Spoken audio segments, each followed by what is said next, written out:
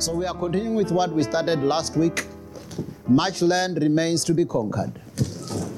Go to the book of Joshua chapter 13, verse 1 to 6, NLT, Mr. MJ. So I want us to start there, and then you will realize that if we say much land remains to be conquered, it means the enemy is sometimes keeping you out of your possessions, keeping you out of some things that rightfully belong to you. Amen? Much land remains to be conquered. When Joshua was an old man, the Lord said to him, "You are growing old, and much land remains to be conquered." Okay, so he says, you are growing old, but much land remains to be conquered. Tell your neighbor, much land remains to be conquered. There are so many lands in your life, isn't it? So many territories, divine health, peace in your family, all the things, all the aspirations that you still have. Those are the lands that you still need to conquer. Amen. Some of you, you're praying for your loved ones to come to the knowledge of the Lord. Much land remains to be conquered. Amen. Some of you, you are still aspiring for that dream job. Much land remains to be conquered. Amen. Some of you are aspiring for that business that you're still thinking about. Much land remains to be conquered. Amen. Some of us, we're still thinking about the many souls that still needs to be won into the kingdom. Much land remains to be conquered. Amen. And we are the people. Amen. So go to verse 4. In the south also remains to be conquered. In the north, the following areas has not yet been conquered. So you can see that God is a territorial God. Yeah. So he talks about that side, there is still a land to conquer. That side, there is still... So it means even in your own life now, even when you reach home, you can write some of those lands that still need to be conquered. Amen. Write them down. That land still needs to be conquered. This one. Whatever your lands are that God has promised you, write them down and say, that one still needs to be conquered. And when you conquer them, take it. This one is in my possession now. And sometimes you would find that there are some lands, some of the things that we get breakthroughs in, but after some times you give it back to the enemy. Don't do that. Because some of the things, sometimes you find you have a breakthrough on this thing, and it took you time to get a breakthrough in that area. But all of a sudden, the enemy takes it back. So it's like that war, the tug of war, where the enemy keeps on attacking back, you also pushing your grounds. So read verse 6. And all the hill country from Lebanon to Eersterivier, including all the land of the Sidonians. I myself will drive these people out of the land ahead of the Israelites. So be sure to give this land to Israel as a special possession, just as I have commanded you. So there is a lot of possession that is rightfully yours. Much land remains to be conquered. And Joshua 1 verse 3, New King James Version says, every place that the sole of your foot shall tread upon, I have given you. Amen. So it means if much land remains to be conquered, you need to identify what are those places that you will have to tread upon, and you make it your own. You go to the Word of God and see all the promises of God. Those are like the lands that are promised there. And you say much land remains to be conquered. I can see where I'm living now, and what I have now, the victories that I have now, it's really not where I should be. And you keep on having more hunger for more land. That needs to be conquered. So you go through the promises of God, you see what God says about divine health, about long life, about protection, about peace in your family, about all the other things, about success, even about your finances. Amen? Amen. And you say, much land remains to be conquered. And you list the lands. Amen? And from there, you start treading upon each of those lands. And the way to do that is you need to have a promise from the Word of God, and you stand upon that promise. And say, Lord, I thank you for this promise. and I'm claiming this land. And you take that land and make it your own. If you go to the book of Luke, chapter 11, verse 20 to 22 NLT, we read this also last week. So I'm just recapping that to connect with what we need to share about today. Luke 11, 20 to 22 NLT, Mr. MJ. But if I am casting out demons by the power of God, then the kingdom of God has arrived among you. So he says, so Jesus was casting out devils by the power of God. So it means when a devil or a demon has possessed somebody, that demon, that's its territory at that time. Okay? And when Jesus comes and casts out that devil and say, let the kingdom of God take this place. So he says, if I'm casting out devils by the power of God, then the kingdom of God has arrived. So the kingdom of God comes to a place when the will of God is established. Amen? So it means if there is something that's not in order yet, if there is something that you know this is not in line with what God has said, the kingdom of God needs to be established in that place. So you need to come there with the finger of God and declare things. So he says, if I cast out demons by the power of God, then the kingdom of God has arrived among you. Verse 21.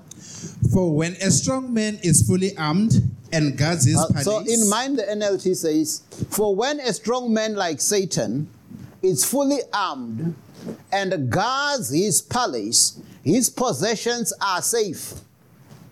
In other words, when the devil is possessing those territories and he guards them, he's still safe.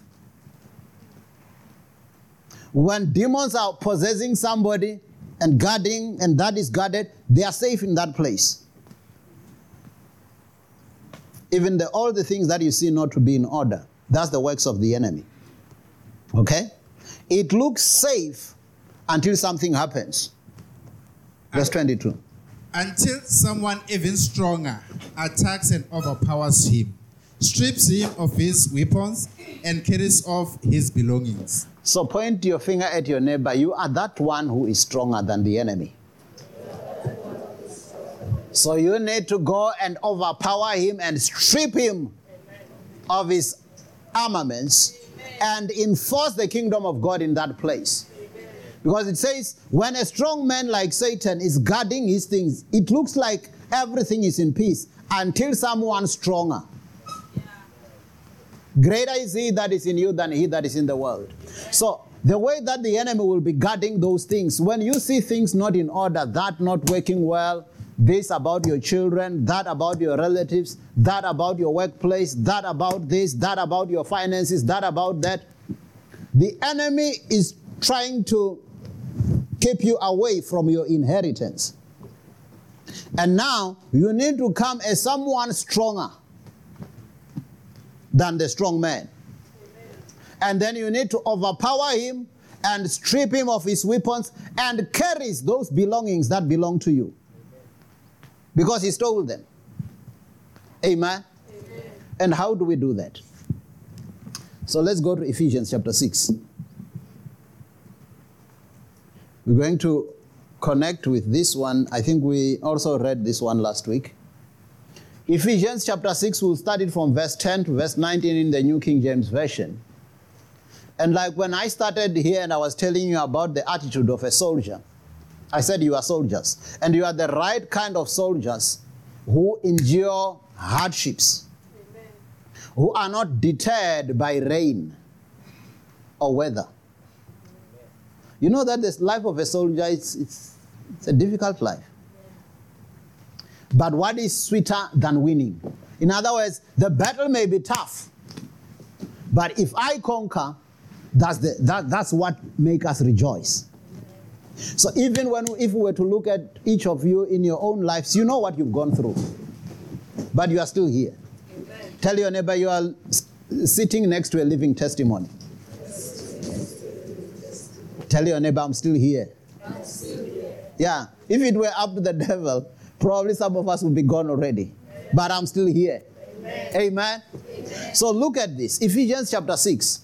verse 10 to 19, then you will realize that actually, when I'm talking about, when it says much land still needs to be conquered, those lands are in the hands of the enemy. The enemy will not just give it off. Yeah. You will have to forcefully take it. Like Matthew 11:12, since the days of John the Baptist, the kingdom of God has been suffering violence, and the violent enforces it. Amen? Amen. So now look at this. In the New King James Version, Ephesians 6 from verse 10. Finally, my brethren, be strong in the Lord and in the power of his might. I like this thing about not being strong in your own strength.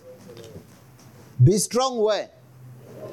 In the Lord and in the power of his might. Because if you are going to look at your own strength, you will always realize that you are outnumbered by the enemy. Some of your challenges, you look at them and you look at your strength, you look at your debts and look at your salary, you look at whatever you have and you realize you are outnumbered. Yeah. Amen? You don't have what it takes to win against the enemy on your own. So he says, be strong where? In the Lord and in the power of his might.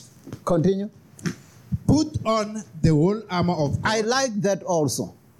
So it means when I'm going to fight, I'm not going with my own armor. Tell your neighbor, when I'm going to fight, I'm not going with my own armor. Whose armor are we going to take on? Put on the whole armor of God. Continue. That you may be able to stand against the wiles of the devil. That you may be able to stand against the wiles of the devil. It means you are in a battlefield.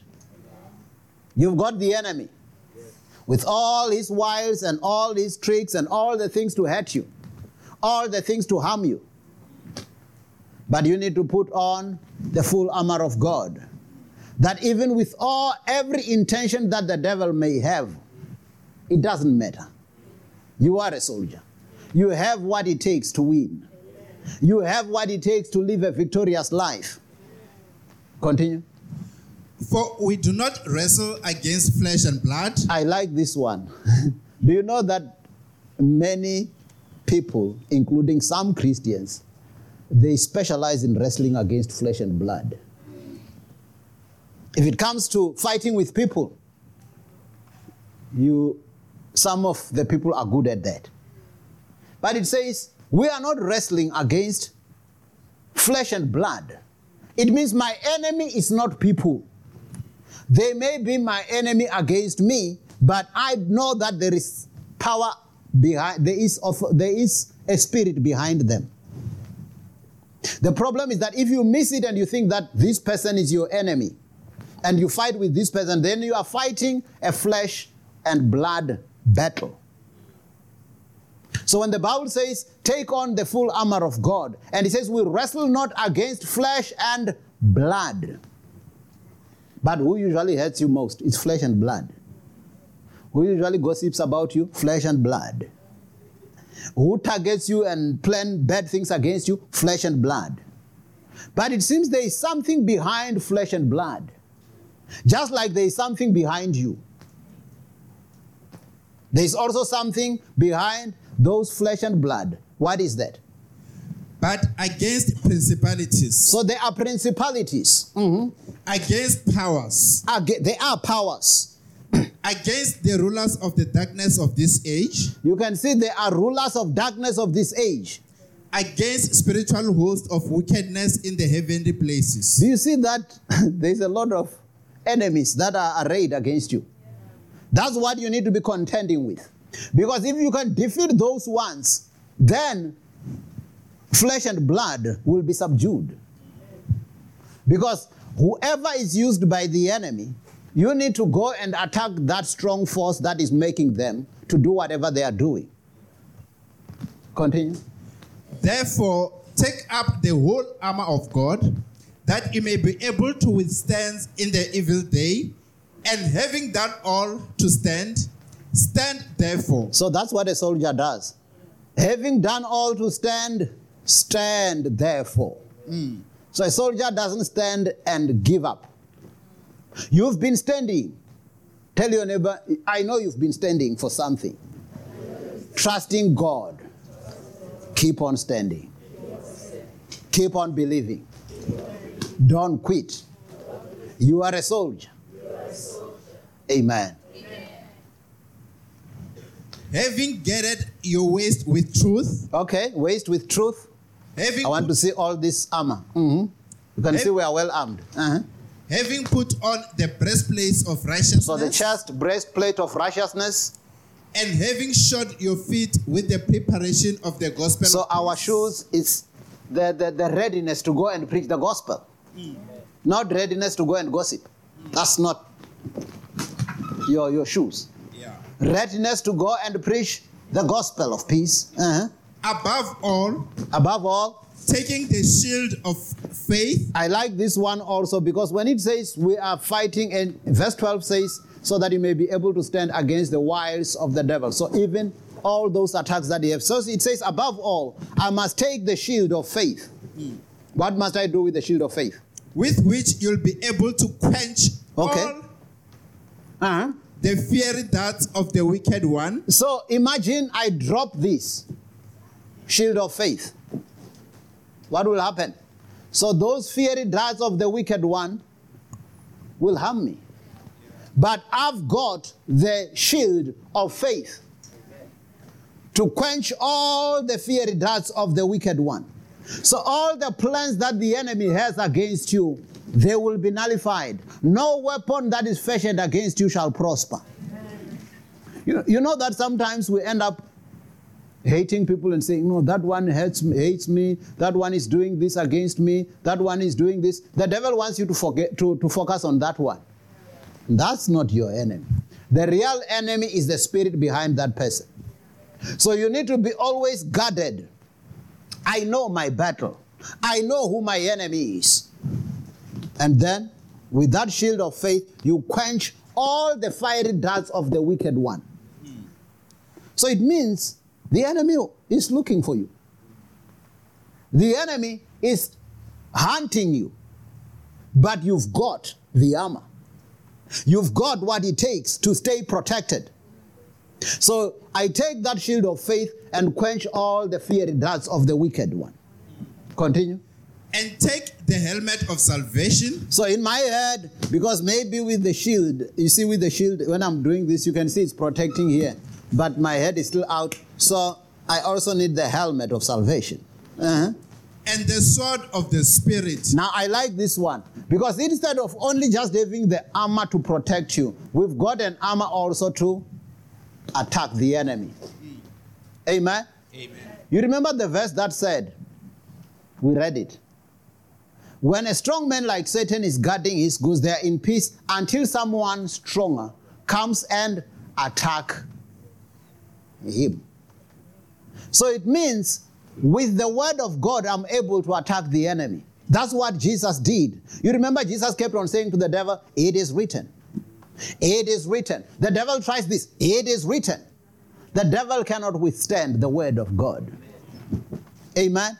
So it means when that thing comes and the enemy is trying to come against you, you keep on. It is written. It is written. It is written. You are throwing that's your sword of the Spirit. Amen. And the enemy has no defense against the word of God. He's got to flee.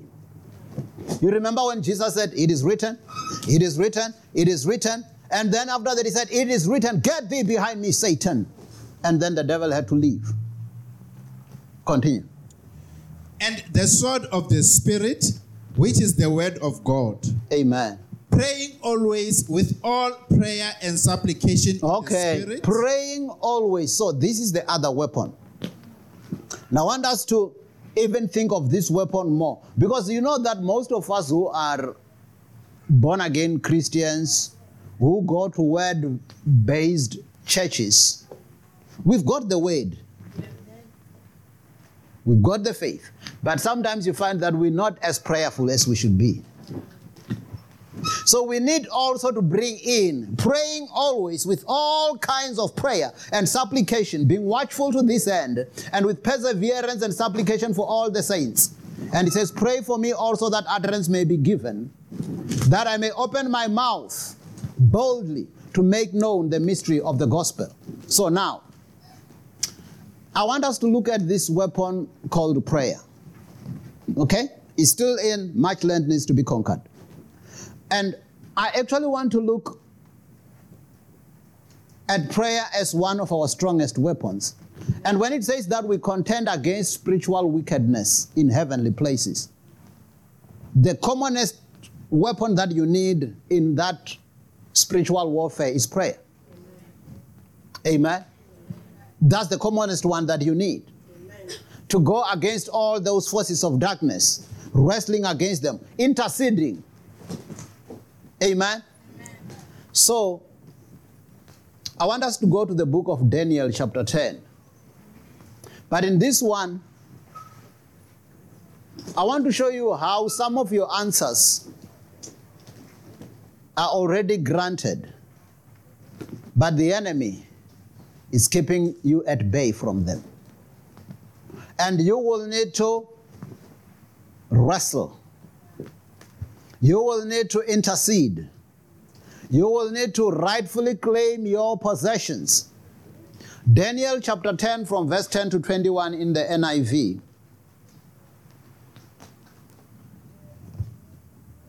Daniel chapter 10, 10 to 21 NIV.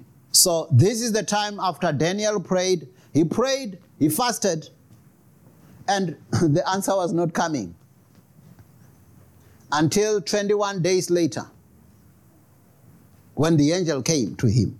So now let's listen to the story with that angel now coming to him. A hand touched me and set me trembling on my hands and knees. He said, Daniel, you who are highly esteemed, consider carefully the words I am about to speak to you, and stand up, for I have now been sent to you. And when he said this to me, I stood up trembling. Then he continued, do not be afraid, Daniel. Since the first day that you set your mind to gain understanding and to humble yourself before God, your words were heard, and I have come in response to them. Okay. When was Daniel's prayer heard? The very first day. But then did the answer come the very first day? Why? Verse 13.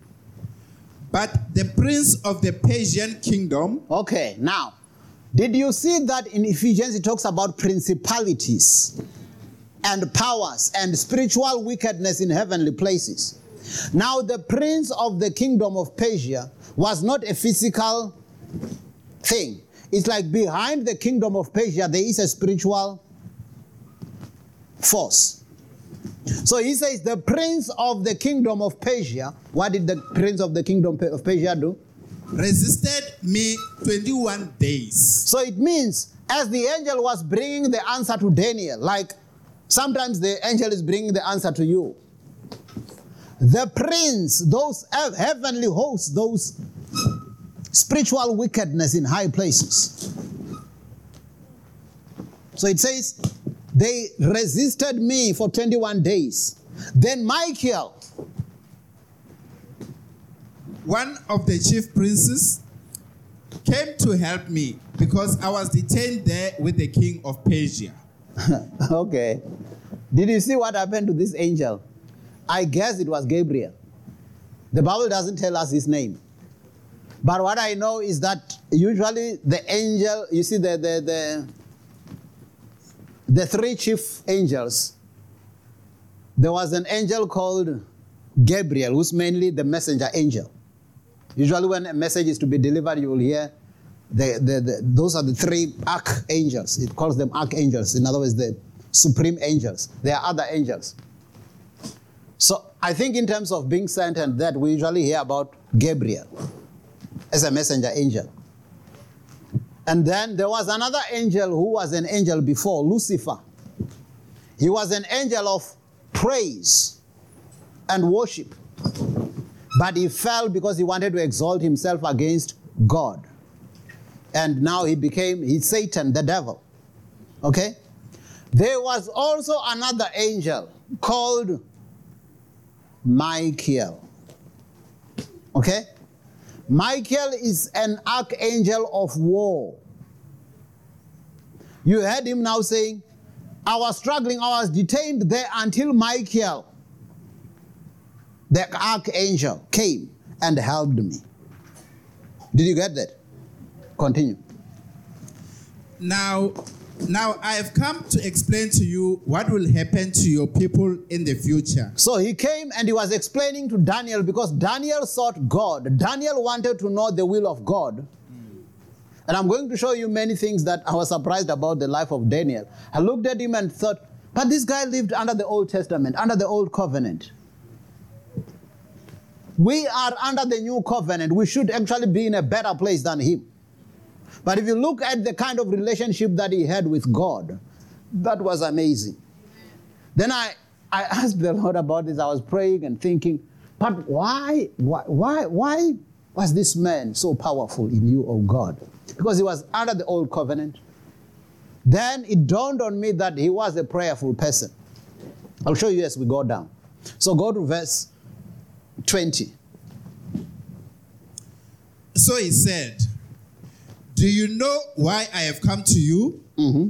Soon I will return to fight against the prince of Persia. You see what this angel was concerned about. He realized that he has gotten a breakthrough. He's bringing the answer. But going back, there might still be a roadblock. Do you see? He's saying, I've come to you. Michael helped me. I've come to you. But soon, I will return to fight against the prince of Persia. Mm-hmm. And when I go, the prince of Greece will come. Do you see that most of these countries and places have got princes behind them?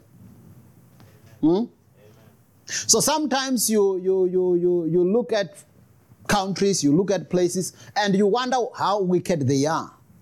There are forces behind them. Okay? So now he says, after that the prince of Greece will come.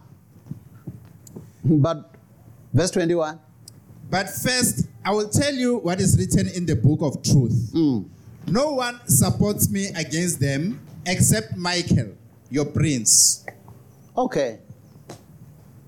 So he's saying the only one who's standing with me in this battle is Michael. Don't you think you are also needed in your intercession?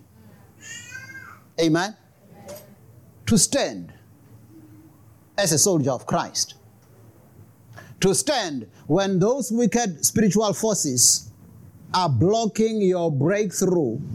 You stand your ground and command and decree things and let things be established and take your territories. Those lands that still remain in the hands of the enemy, capture them back. Amen? Capture them back and take them and make them your own. So now, those people, they knew about Daniel. So, because this is the thing I was praying about and I thought of it. Why? Because I thought he lived in the Old Testament. You look at a person even like Elijah, lived under the Old Covenant. But look at how powerful those people were. And their secret was they were prayerful. Amen? So there came one time when Daniel was promoted with several other people, and there were people who were jealousy against him. Okay? And they were plotting for his downfall. So they thought, you know that sometimes people can accuse you of things you didn't do. People can plot against you and all that. But then they wanted to find fault with him because God had, the king had promoted him. So they were thinking, how can we catch this Daniel? Because we don't like his kind of success. So I want you to look at it with me in the book of Daniel chapter 6.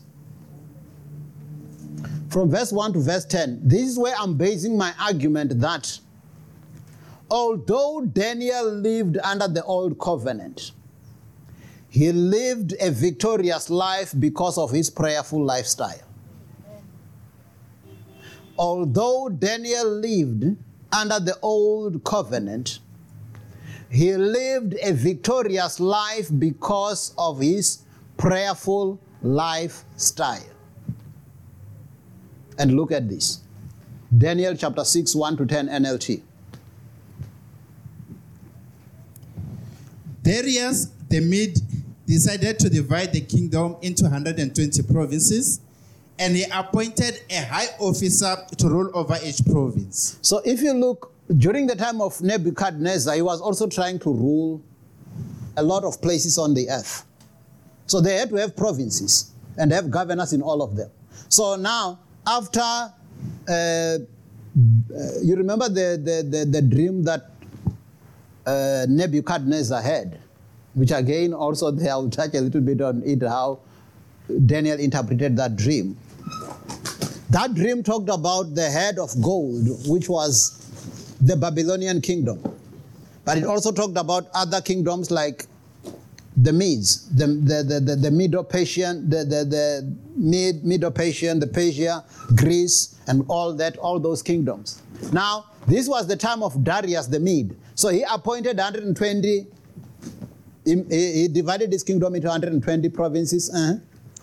That the king also chose Daniel and 2 others as administrators to supervise the high officers and protect the king's interest. So it was like the king had 3 deputies.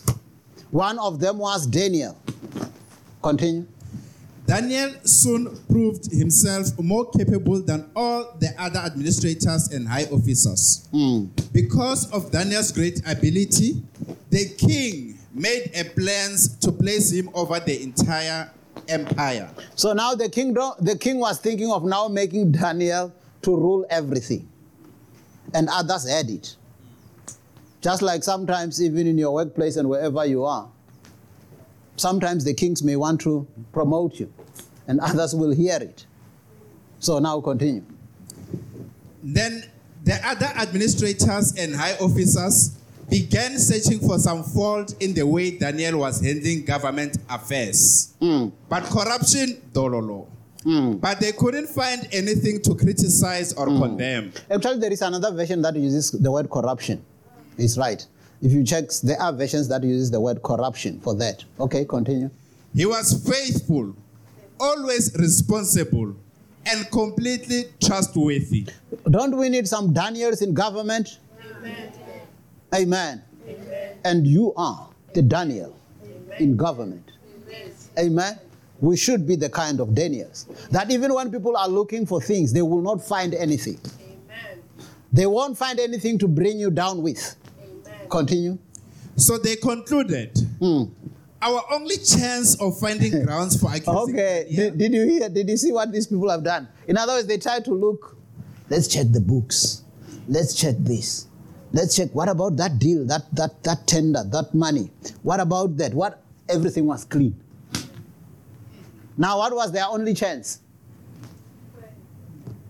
Of accusing Daniel will be in connection with the rules of his religion. So they say the only chance we can get, we know he is a prayerful person, he is a worshipful person, he loves God. The only chance we can get is we've got to have something that goes against what he believes. Continue. So the administrators and high officers went to the king and said, "Long live King Darius. We are all in agreement. We administrators..." Okay, that statement is not correct. Daniel was one of the 3 administrators, isn't it? Where you read above there. Daniel was appointed as one of the 3 administrators. But now they say, we are all in agreement. So I think there was supposed to have been a petition signed. Not just verbally, because they will say you are also agreeing. We are all in agreement. We administrators, officials, high officers, advisors, and governors, that the king should make a law that will be strictly enforced. give orders that for the next 30 days, any person who prays to anyone. Any person who prays. Some of you would have passed that one easy.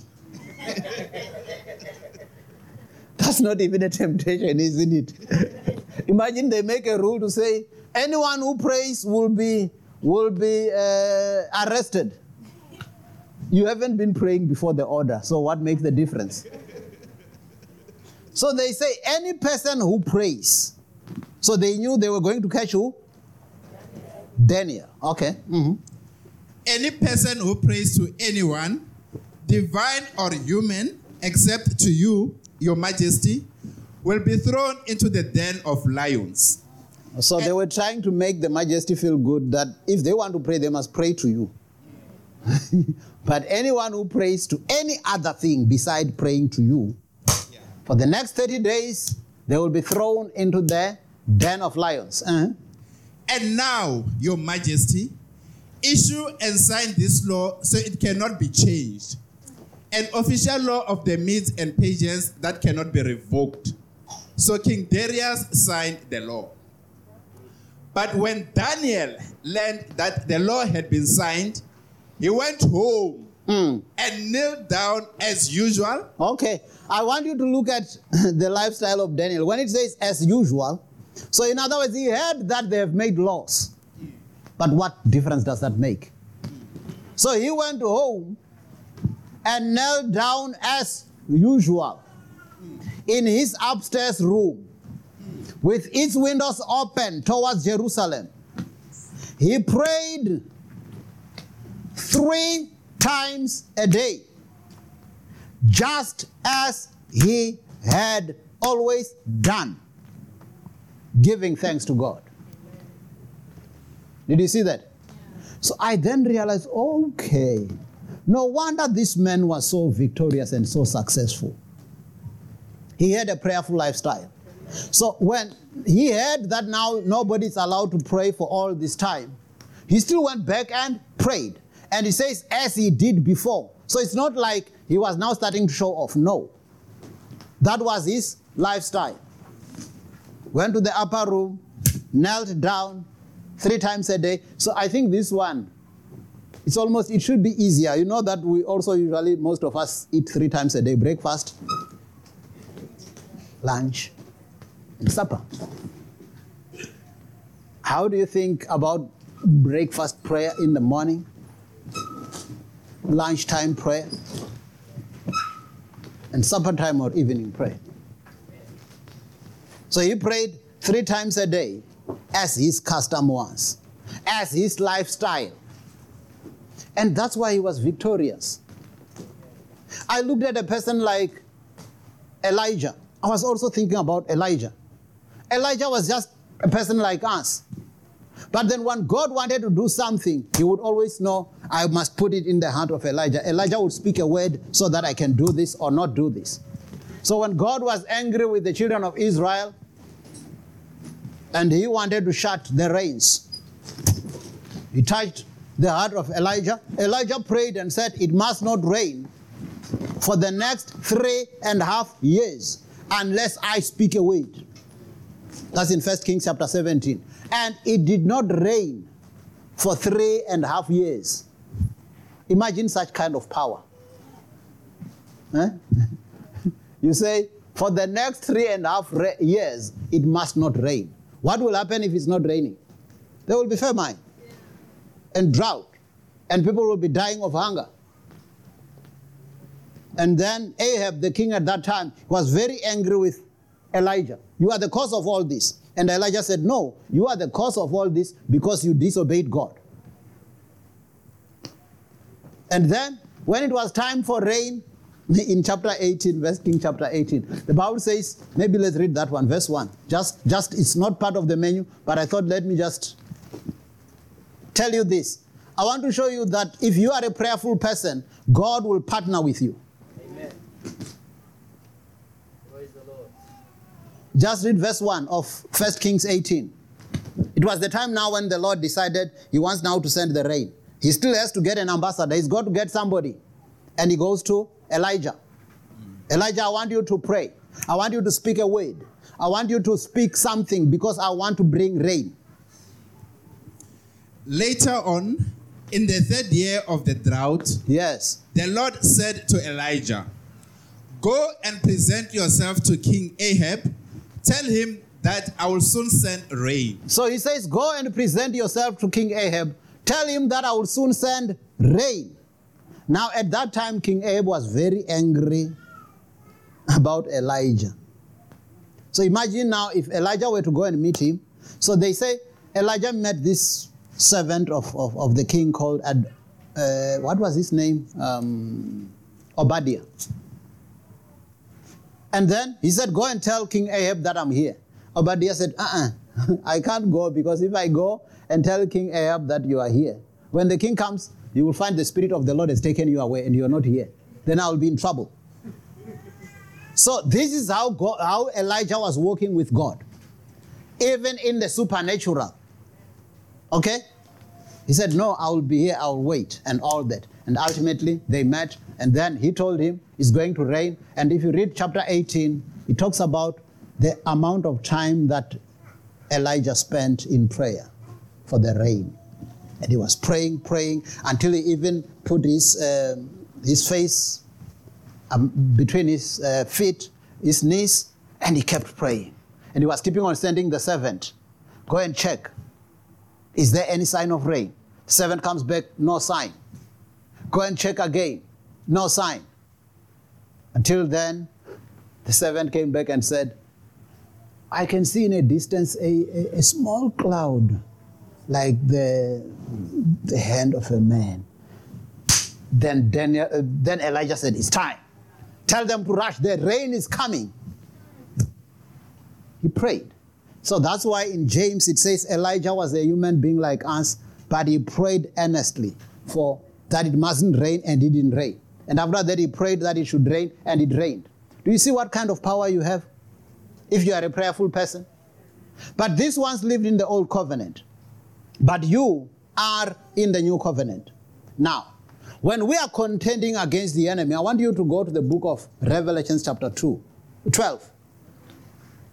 Revelation chapter 12, verse 2 to 17. Because we also, the same devil that contended against people like Daniel and all others blocking their answers, is still the same devil that will also be blocking your answers today.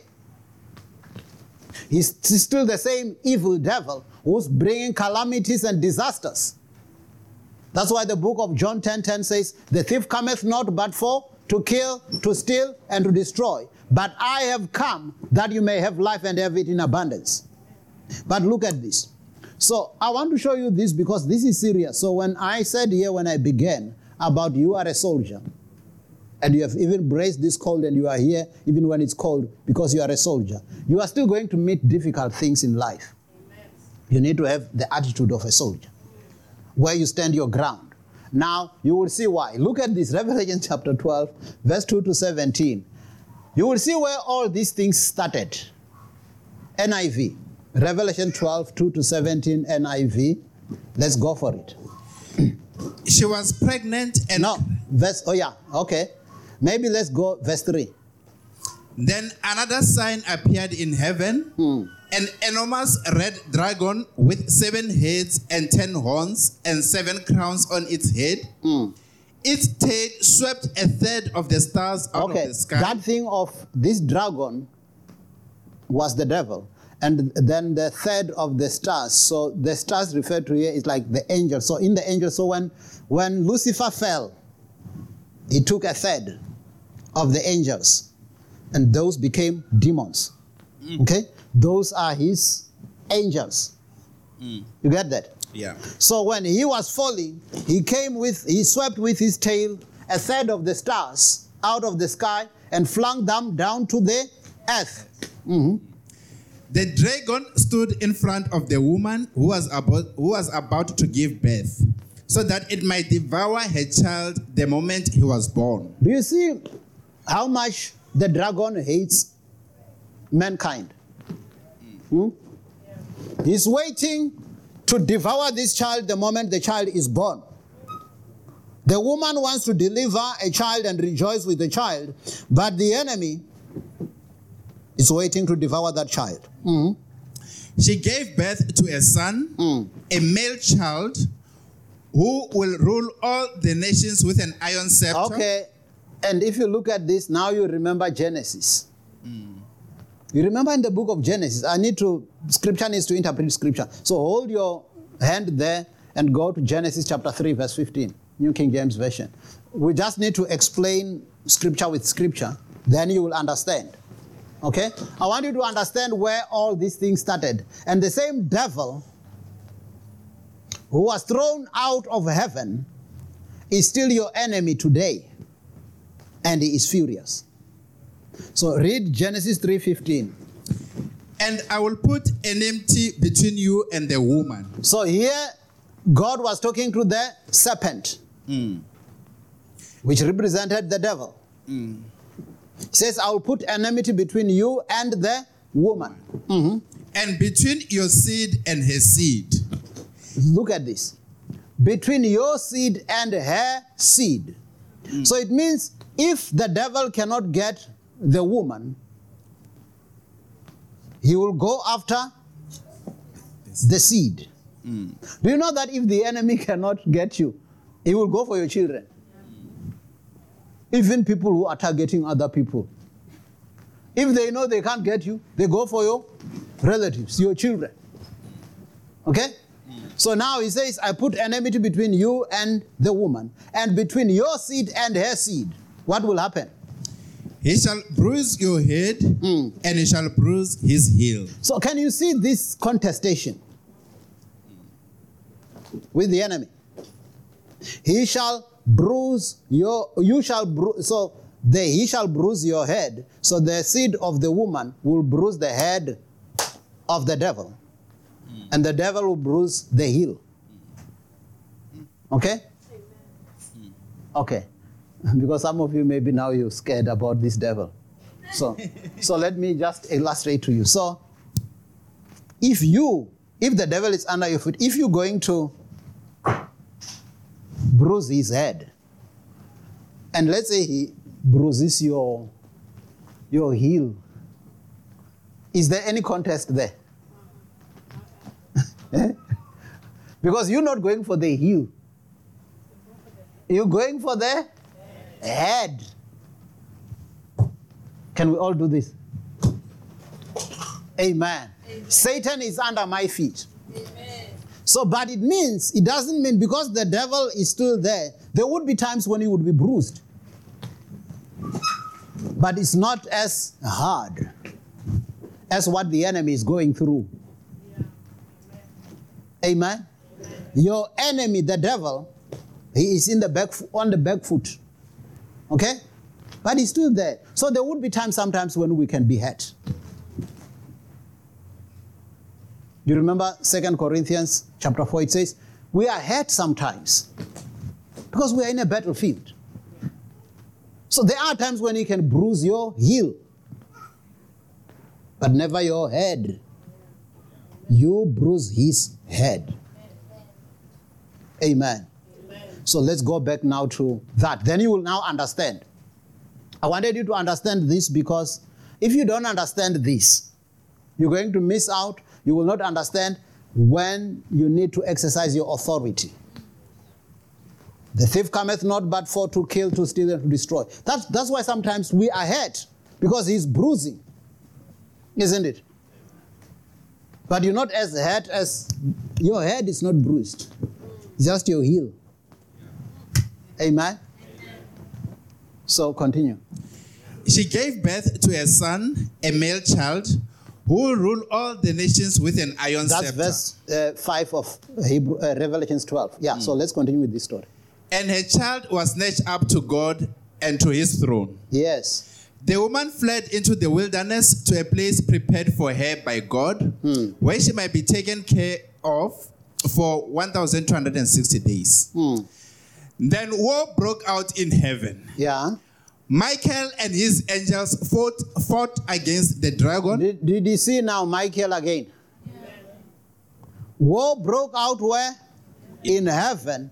Michael and his angels, Michael and the 2/3, fought against the dragon, and the dragon and his angels fought back.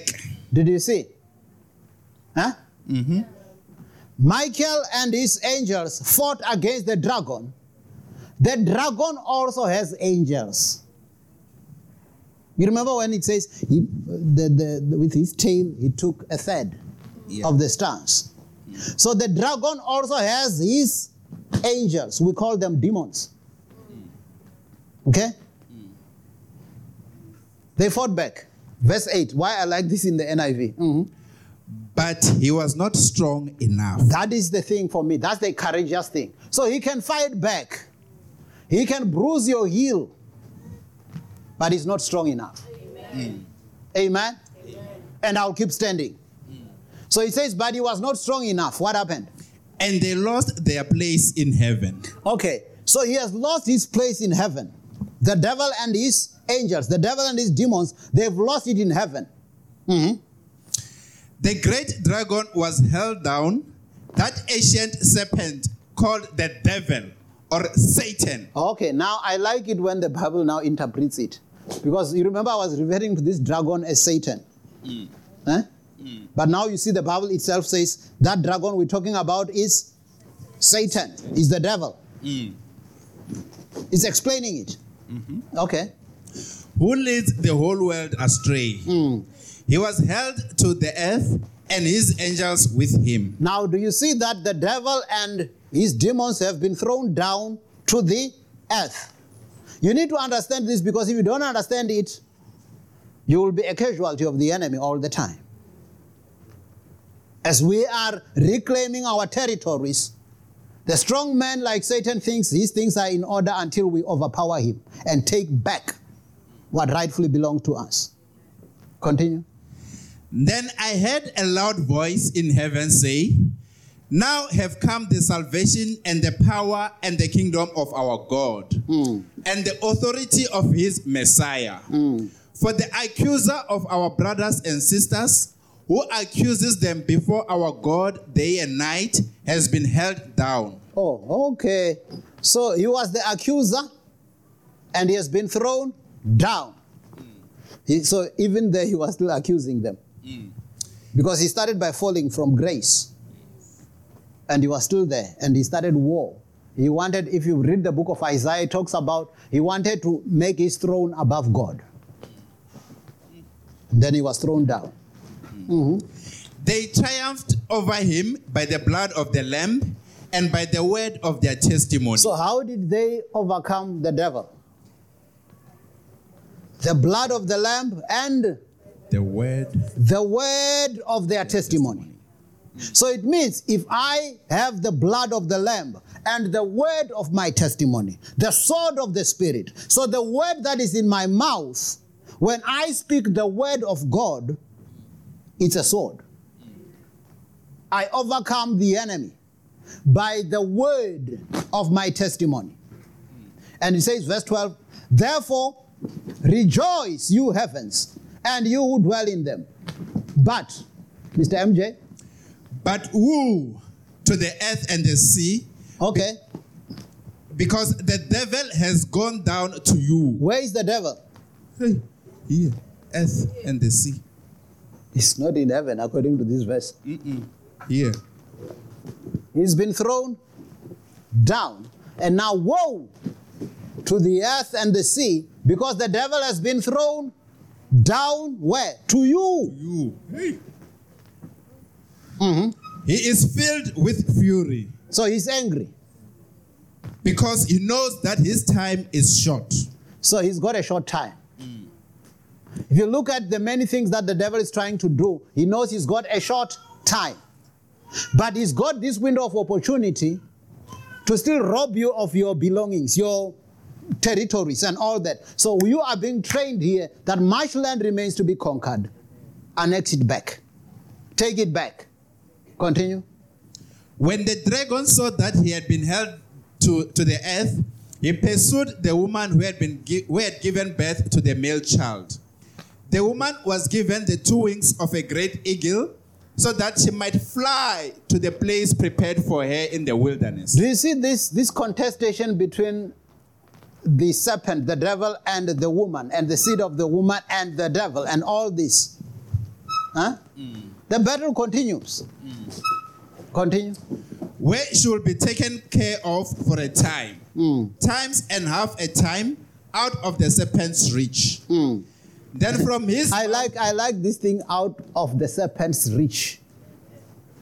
I'm gonna stay right under the blood. Gonna stay right under the blood. I'm gonna stay right under the blood, where the devil can do me no harm. It means when I'm under the blood, I'm out of the devil's reach. That's why you remember when the Israelites were told, take the blood, put it on the doorposts and the lintels, and stay in the house until morning. Don't go out. So stay under the blood. Continue. Then from his mouth the serpent spewed water like a river to overtake the woman and sweep her away with the torrent. Okay, so the enemy now is realizes I can't get her, and then makes the water to almost like overrun her. And then what happens? But the earth helped the woman by opening its mouth and swallowing the river that the dragon has spewed out of his mouth. So tell your neighbor, the devil is in trouble. Whatever strategy he uses is nullified. That's why Isaiah 54:17 says, no weapon that is fashioned against you shall prosper. Actually, if you study from verse 14, 15, going down, it says, they will surely gather together against you, but they will not be becoming because of me. Anyone who raise up against you, they will fall for your sake. And then verse 17 says, no weapon that is fashioned against you shall prosper. Any tongue that raise up against you in judgment will be condemned. For this is the heritage of the servants of the Lord. Their righteousness is of me. So he says, then the earth took that, and then verse 17. Then the dragon was enraged at the woman and went off to wage war against the rest of her offspring. You see now the seed of the woman. Huh? So he continues to wage war against the rest of the woman's offspring. Continue. Those who keep God's commands and hold fast their testimony about Jesus. So who is the seed of the woman, according to that verse? It's us. It's those who keep God's commands and hold fast their testimony about Jesus. Do you hold fast your testimony about Jesus? Amen. So you are the target of the enemy, but you've got what it takes to win. You've got what it takes to be victorious. And actually, Jesus has given us authority over the powers of the enemy. Let's go to the book of Luke chapter 10. We're winding down now. We're starting our descent. We'll need to land. Luke chapter 10, verse 17 to 20. New King James Version.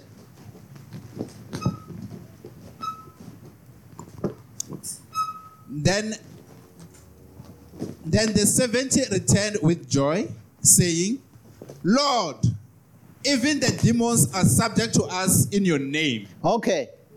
We said when the devil was thrown down, he came down with his devils, with his angels. Okay? Now, after Jesus sent his disciples to go and preach the gospel, where they were going to places, they were healing the sick, casting out devils, doing all the works of Jesus. Now when they came back, they gave Jesus the report and said, even the demons are subject to us in your name. Continue. And he said to them, I saw Satan fall like lightning from heaven. I don't know whether it was the time when he was kicked down or is another time, but Jesus says, I saw him falling from heaven like lightning. Mm-hmm. Behold, I give you the authority to trample. Now, the word of God is so nice, man. Now you see what he's doing. So, the devil is thrown down. I see him falling like lightning. They say the demons are subject to us in your name. And now he says, behold, I give you authority to do what? To trample on serpents and scorpions. So that's why when you are trampling, you remember the thing that says you will bruise his head and he will strike your heel. So you are given authority to do what? To trample. I want you to get that because the contest is over. Yeah.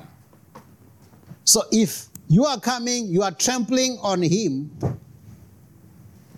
you're trampling on his head. Indeed, sometimes he might bruise your heel. Continue. And over all the power of the enemy. And over all the power of the enemy. So some of you who are afraid of the devil, Jesus has given us authority over all the power of the enemy. And nothing shall by any means hurt you. Hey, did you get that? He says, and nothing. He doesn't say, and nothing shall hurt you. Because you might come with an exception. He says, nothing shall by any means hurt you. So it means whatever the devil tries to do, he cannot hurt you. You might have a bit of a bruise. You remember the other time I told you, it's like if boxers are fighting, you may have a bit of swelling to show that you were in a battle. So some of those bruises is just a bruise. It's just evidence that you were in a battle. But nothing shall by any means hurt you. Nothing shall by any means hurt you. Tell your neighbor, nothing shall by any means hurt me. Tell your neighbor, no weapon that is fashioned against me shall prosper. Amen. Because I'm a child of God. I'm a child of God. And then verse 20, he says, nevertheless, do not rejoice in this, that the spirits are subject to you, but rather rejoice, because your names are written in heaven. You know that sometimes we can rejoice about all the victories we are having, casting out devils, prophesying, doing that, being used mightily of God, and then we forget that the most important thing is that my name is written in the Lamb's Book of Life. So it starts with salvation. It starts with, I must not lose my salvation. I must not lose my relationship with Jesus.